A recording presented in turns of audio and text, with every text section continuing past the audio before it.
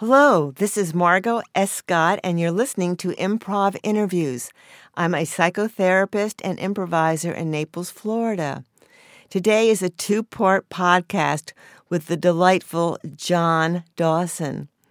John is a graphic artist, filmmaker, writer, improviser, and so many things. He's just a Renaissance man. In our first episode, we talk about John's development as an improviser and also his connection with our dear friend, Nick John. Be sure and check out the links on the website for Improv Interviews to learn more about this fantastic, lovely gentleman. Well, hi, John Dawson. Hi, Margaret. How are you? I am terrific, and good morning, good afternoon to you, because you're in Ireland, aren't you? I am. I'm in Dublin, Ireland, where I live. Beautiful city. And I'm so excited to speak to you today. I've got so many questions to ask you because you've had and you continue to have a brilliant career. Now, you started off in graphic arts. I did, yes. That was my first love, and it still is to a degree. I trained at the Sheridan College outside of Toronto, and in graphic art and painting and drawing. And I ultimately became a graphic designer and an illustrator. And I, at a very early age, about 20, I started in the business. And by 25, I had my own studio, and I moved it to Toronto. And that's where, because that's where the bigger clients were. And that's where I ultimately came about to go to Second City Theatre and begin studying improvisation. And did you just think one day, I think I'll try improv? I mean, how did that come about? Well, it wasn't quite, it wasn't really my idea initially. I was there for a year, and because I was working freelance and I had my own business, I spent a lot of time alone. I would see clients, but, very briefly, and I was very, very busy, as we always are when we're self-employed.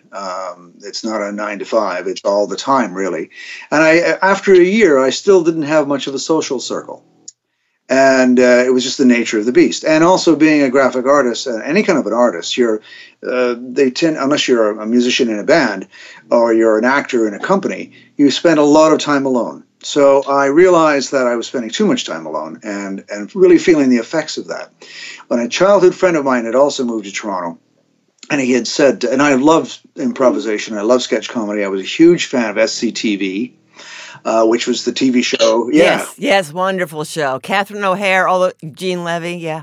Unbelievable. And a lot of those people came from the same city. I was born in Hamilton, Ontario, which is outside of Toronto. So I was a huge fan of that. And we used to go see the shows, myself and my buddy and my brothers who were in Toronto. And we used to go see Second City shows and then stay for the improv set afterwards. And my friend phoned me up and he said, "Do you want to go do workshops?" And I said, "Oh, I don't know. Really?" He said, yeah. I said, "Why?" He said, "Well, to meet people, girls mainly." And I said, "Okay." He said, "What's wrong with you?" I said, "No, okay." So I realized, this is a way to develop a social circle. But little did I know, it would completely open my mind to the dramatic arts. It was life-changing. Did you have one of those aha moments? Because that happened to me almost immediately. It was like, this is what's missing in my life. It was... Yeah, pretty much. I mean, it took a little while, but not long. And I really, I got hooked onto it. I got bitten by the bug like you, and I couldn't do enough of it. So I was going to Second City, and we were playing theater sports, and I started to do other acting classes, and I began to train in almost every kind of acting I could. So that was my evening, and my day was in the studio, in the art studio, the design studio, and in my evenings, it was as much of that as I could get. And if I wasn't in a drama class, an acting class, or an improv class, I was in the cinema, studying films. I love films, too. I love films. I used to live in Manhattan, and there were like about 5 movie theaters near me, and some Saturdays I would just go to several movies in a row. I just took it all in. It was wonderful. It was brilliant. So heavenly. You started around 30 years ago at Improv at Second City, and so there were some great folks at Second City Improv back then, and you studied with the illustrious Del Close. And I'd love to hear about your experiences with Del. Was that at Toronto, or did you ever go to Chicago? Well, it was very brief, but it was extremely influential for me. No, it was in Toronto. Del had come up to do some work with Andrew Alexander was there at that time, and the Toronto company, and he was running it. And Del came up to do a workshop with us in long form and the Herald specifically. And I had been doing improv for a few years, and it was really for people who had quite a bit of training. And it was a very intensive course, and I was part of a Herald's troupe that I co-created, and we were experimenting with it, and we were talking to him about it, and he thought what we were doing was great, but it was a little too complicated, and this and that, and so I dived into this workshop with him, and it was fantastic, and I'll never forget it because the poor man. There was one particular Saturday where he had food poisoning. Poor guy. He had gone to see an improv show the night before, and I remember exactly what he ate. He had a burger with Russian dressing on it, and it must have been off, and he was sick. And so he was working with us, and then he'd have to dash out of the theater and come running back in. And we did the course on the main stage at the Old Fire Hall Theater, which was the original Second City Theater in Toronto. And it was fantastic because that's the stage that people like Mike Myers came from. In fact, Mike Myers, I believe, was on stage at that time in the main stage company and performing before he went to Saturday Night Live. And Del was fabulous. But even though he was off, and it was that day, I recall, we were working with the Herald and he was guiding us, and it was at lunchtime. And everyone had left, with the exception of myself and him.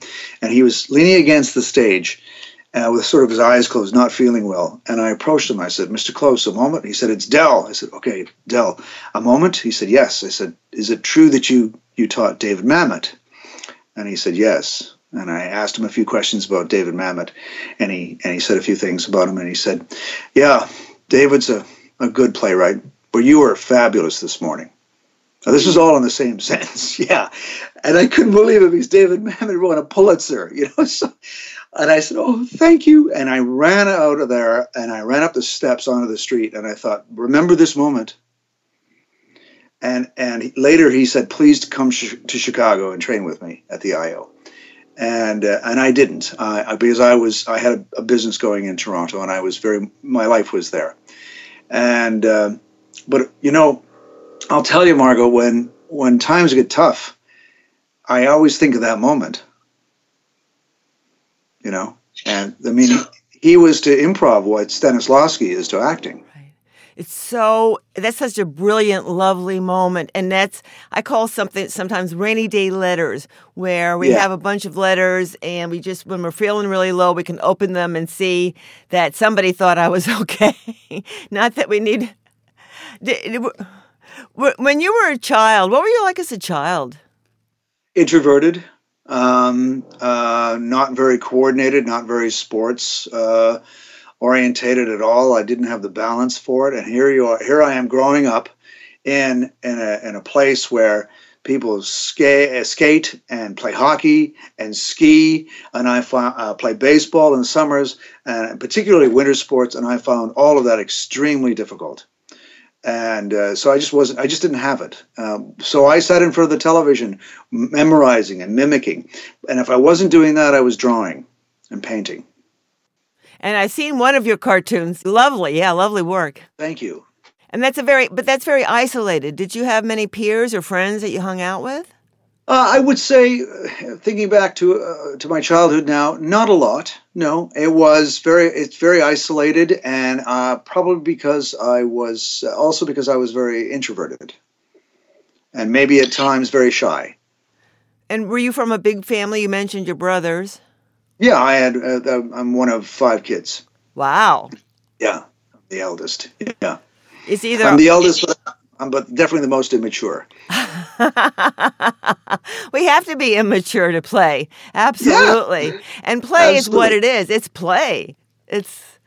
I couldn't agree with you more, and one of the things that you and I have been sort of discussing via email is that very thing. And I'm looking at more into Dr. Stuart Brown's work right now in the area of play, and how his argument is that it is not just a means of preparation for adulthood. It is something that we must carry on all through our lives.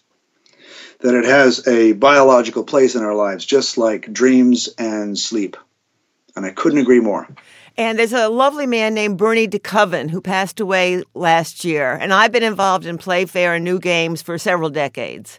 And that improv was kind of a natural segue for me. But Bernie DeCoven was the master of play. I'll have to send you some things on him because he was just lovely. Just lovely. Please do. But play is such an important aspect of our lives, and we can be playful in so many different situations. True. But you were a little bit isolated as a child. A little bit, yes. And it gave you more time, though, to work on your art. Pretty much so. And that's where I was very focused and very naturally focused. I would draw a bit from life, but I would draw a lot from my imagination. And I suppose I always knew that I was going to go to art school. That was just my destiny. And I didn't resist that. It just seemed natural. It seemed organic. But the thing that I was interested in wasn't just creating imagery that was representational of something in front of me or something born out of my imagination. What fascinated me the most was book illustration and artwork in service of story, which obsesses me. I'm not interested in stories and storytelling. I'm obsessed with it. And I see that's where it began. It was, for me, to illustrate stories would be the best job in the world, I thought, when I was a kid. And I ultimately did go on to do that. You mentioned that you lived in New York. I had an agent in New York for years, and as well as in London and Amsterdam. But my agent in New York was my predominant art agent, illustration agent. And I had, at the time of my life, illustrating out of New York with that representation for publishers, magazines and books. And it was at that time that I was doing the Second City work. So there was this convergence of interests, which is where my life is now and where it's going. And is there a way people can see some of your illustrations online or somewhere? There was a site. It's down now. I probably will put some more up at some point. I don't do that anymore as for a living. It's purely done for love now. Right back to my childhood, which is kind of nice because I work in the dramatic arts. That's how I make a living. I write screenplays. I teach writing, and I work as you know as an improv facilitator. I was an acting coach for a number of years as well, but I'm not doing that so much anymore. It's really, my focus is improvisation and storytelling. But I will send you a few of my illustrations. That'd be lovely. Yeah. You know, storytelling is so big in the States now. I go to a storyteller group occasionally, and it's just lovely. The growth of storytelling in this country is just beautiful. And of course, Ireland has a tradition of that. Yeah. What a great country. What made you decide to expat to Dublin in Ireland? That, in fact, is a cool story because it's about storytelling. When I was in Toronto, I was beginning to write screenplays, and all of that was born out of, my writing was born out of my work at Second City. I was not formally trained as a writer, as a screenwriter. I was all self-taught. I was self-taught, and I did a lot of study in it. And I began to write screenplays, and I began to write sketch comedy out of my Second City experience, and then short films, some plays, feature-length screenplays. I had a couple of associates here in Dublin who were ex of the Don Bluth Animation Studio, which was based here years ago. Which kickstarted the Irish animation industry, which has grown enormously in the last 20 years, the last 30 years. And they were developing a project, a feature-length film inspired by Irish mythology. And they asked me to be involved, and because they discovered they weren't writers, and not everybody is. And they showed me the property, and I didn't think I was right for it. But they convinced me that I should look at it again. And it was an animated feature film for kids. And I said, well, it's really not my bag. It's not really my area. But as I began to look at it, I thought, oh, maybe it is. And I had been to Dublin before, and I had a really good time. I really enjoyed the humor here. And I knew I was going to come back at some point. And I thought, okay, time for a change. I wasn't terribly happy in Toronto. I was footloose and fancy-free. I came over here to do research on that project. I was back and forth for a little bit, and I never went back. I stayed. It's brilliant. I just love that. It's wonderful. Yeah. So let's get back to improv again, because we have a mutual friend in common, and I guess it was at Toronto Second City where you met the lovely Nick John. Oh, what a great experience that was. He was, and still is, so influential in my life, because he was well into it before I was, and he was just the most charming, funny guy. And we became extremely good friends. In fact, we were roommates for a while. When I co-created a little theater sports troupe called the Hammond Go-Go's, we asked Nick to be our coach, and he thought that was great. And I got to know him even better. And he was at Second City in training, and so I began. I was doing the classes there, and we just got to know each other, and grew very close.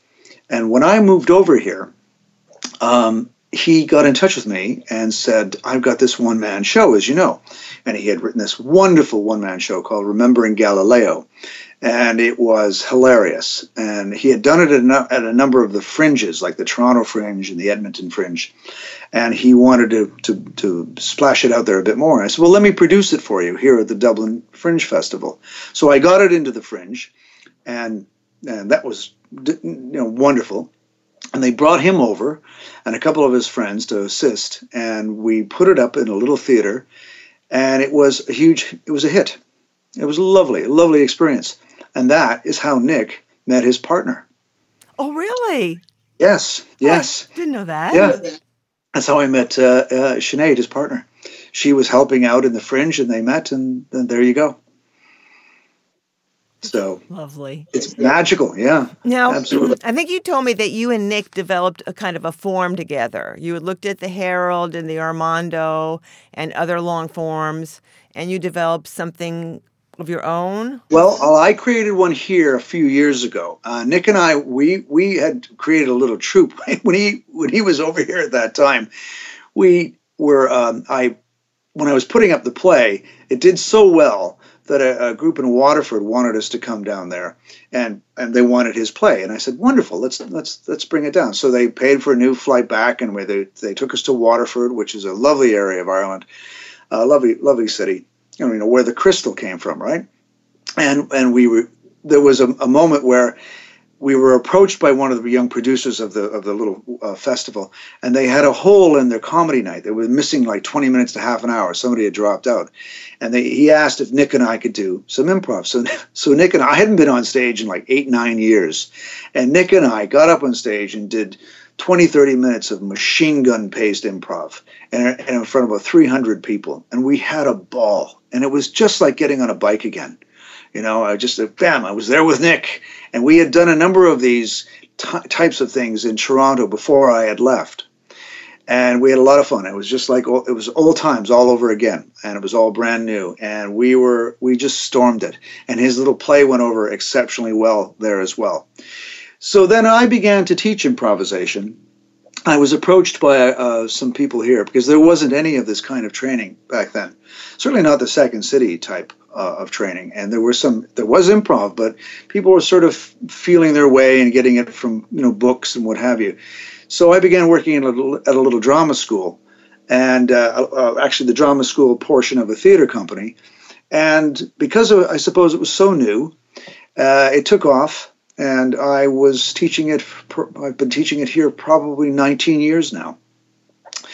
And very much what I had absorbed through the Second City experience and the theater sports experience, but I brought into it some of the other acting training, some Meisner work, which I incorporate into my improv training, and also the longer forms. And so, for the more advanced courses.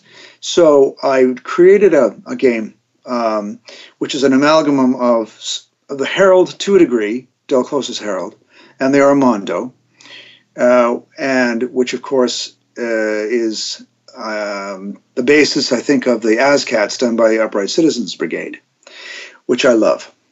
And but as a storyteller, I wanted to tell more complete stories, so I brought more a sense of story structure to it.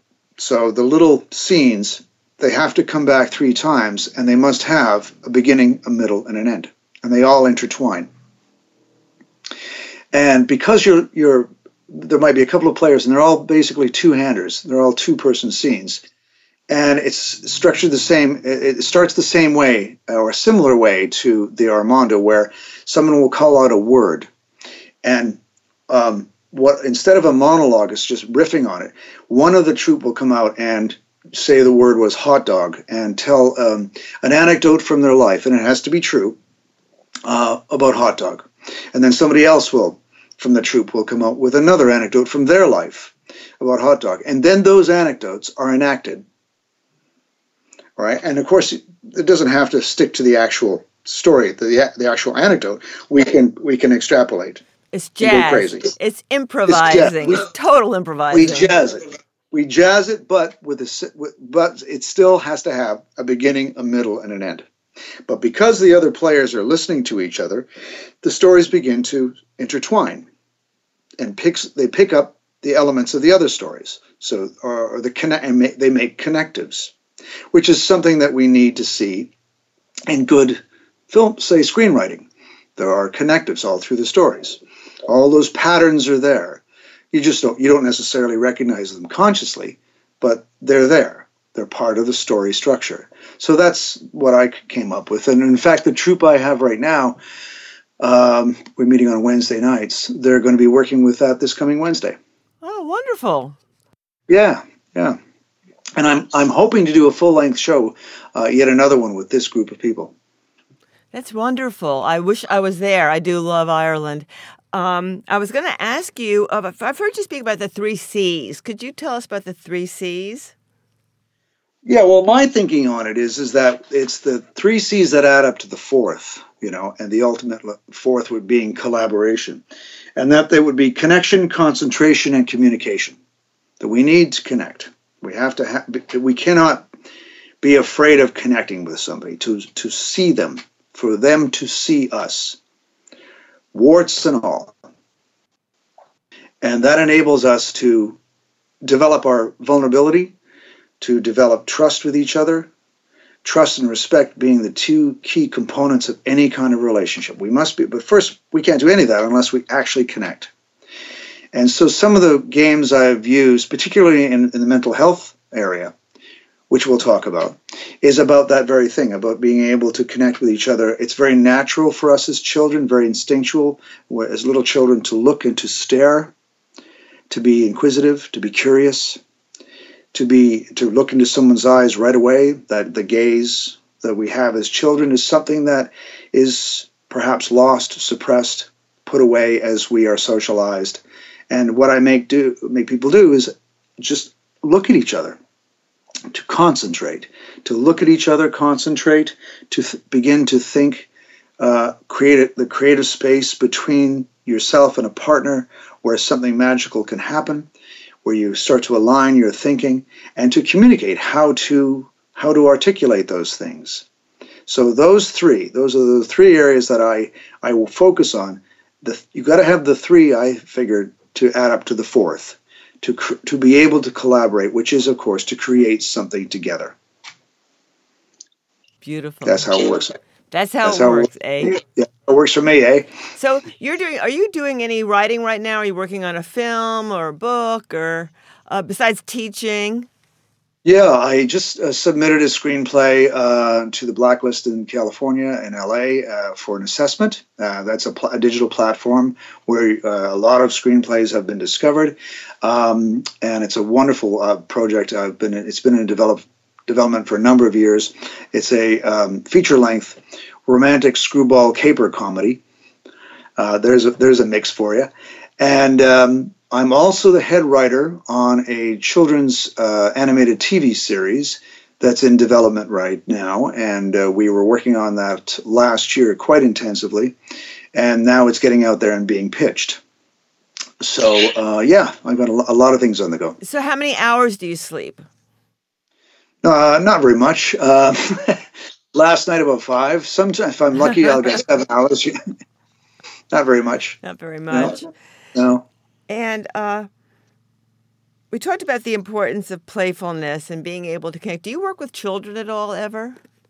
I have. I haven't for a number of years now, but I did about 10, 15 years ago. For about a year, I did workshops with kids between the ages of 8 to 10 and then 10 to 12. And I was doing some courses on weekends, and I loved it. It was, in fact, one of the best stories ever came out of one of those courses. It was the first class, in fact. And I was thinking, how am I going to do this? I've never taught children this young. And I thought, well, wait a minute. There's not much difference. Just, a few less polysyllabic words, no profanities, and just get right in there. So I gave them an exercise. It's a little warm-up exercise where they're standing there with their eyes closed, and they're rubbing their tummy in one direction, and they're rubbing the bum in the other direction. And I said, which is what I would say in an adult class. I said, now I would like you to think about one of the happiest moments from your childhood. And a little boy from the back said, this is my childhood. I love how you got them into their bodies right away too. They're getting physical as well. Yeah, this is my childhood. There. And it completely stumped me. I didn't know what to say. They're incredible. Sometimes I prefer a kids show to an adult show. Especially if it's a bad adult show. I definitely prefer a kid's show. Kids show, yeah. And they're so pure, it was so pure. It was and they didn't hold back at all, and if they didn't like it, they told me. They laugh they're not inhibited in any way, and I thoroughly enjoyed it. And as they were leaving, it was, bye, John, and it'd be dozens and dozens of them all waving goodbye, and it was a fantastic feeling. Then a few years ago, I was the other experience I had, it was a few years ago. I was brought in to a secondary school by a very forward-thinking teacher who was, in fact, taking my improv workshop. And she said, would you consider doing this for students in September as part of their orientation? And I said, sure, yeah. She said, a lot of it's very sports-orientated, but there are those that don't particularly cater to sports. I said, I can relate to that. And she said, could we have a couple of days of this? And I said, certainly. And I said, I think this would be great because there's no better way for creative thinking, creativity and critical thinking, but team building as well. And it teaches all of those skills. And she said, fabulous. And maybe it'll help, prevent bullying, and they'll learn to be vulnerable and respectful. And so I did that. So I went to work with kids who were around the age of 12, which would be your first year of secondary school as part of their orientation. And I had a ball. It was great fun. Great fun. So I think improv is something we can do even if we're in a wheelchair, we're blind, maybe not deaf, but we can, of course, if we're blind, we can't really see our partner. But it's an art form that we can do all the time, I believe. And absolutely. And so I want to thank you so much for speaking on improv and your history in improv, and what a difference. You're like the St. Patrick of improv in Ireland, I think. I like that. I learned recently that the reason the snakes aren't in Ireland did not have to do with St. Patrick. It had to do with the glacier melting. There was a bridge between England. England kept the snakes. So we'll be talking. They can have them, yeah. When I was in Ireland, even though I've got Anglo roots, I became a little disenchanted with the British, I must say, because when I started getting into Irish history, it was like, oh. Oh, yeah. 800 years of occupation. Yeah. It's just incredible, the work that you're doing, and you're bringing joy to so many people. And we speak again, we'll be talking a little bit more about working with mental health issues. You work at St. Patrick's. So I look forward to talking to you really soon again, John. And, wonderful. And thank you so much for today. Thank you, Margot. Take care. Take care. And Splancha.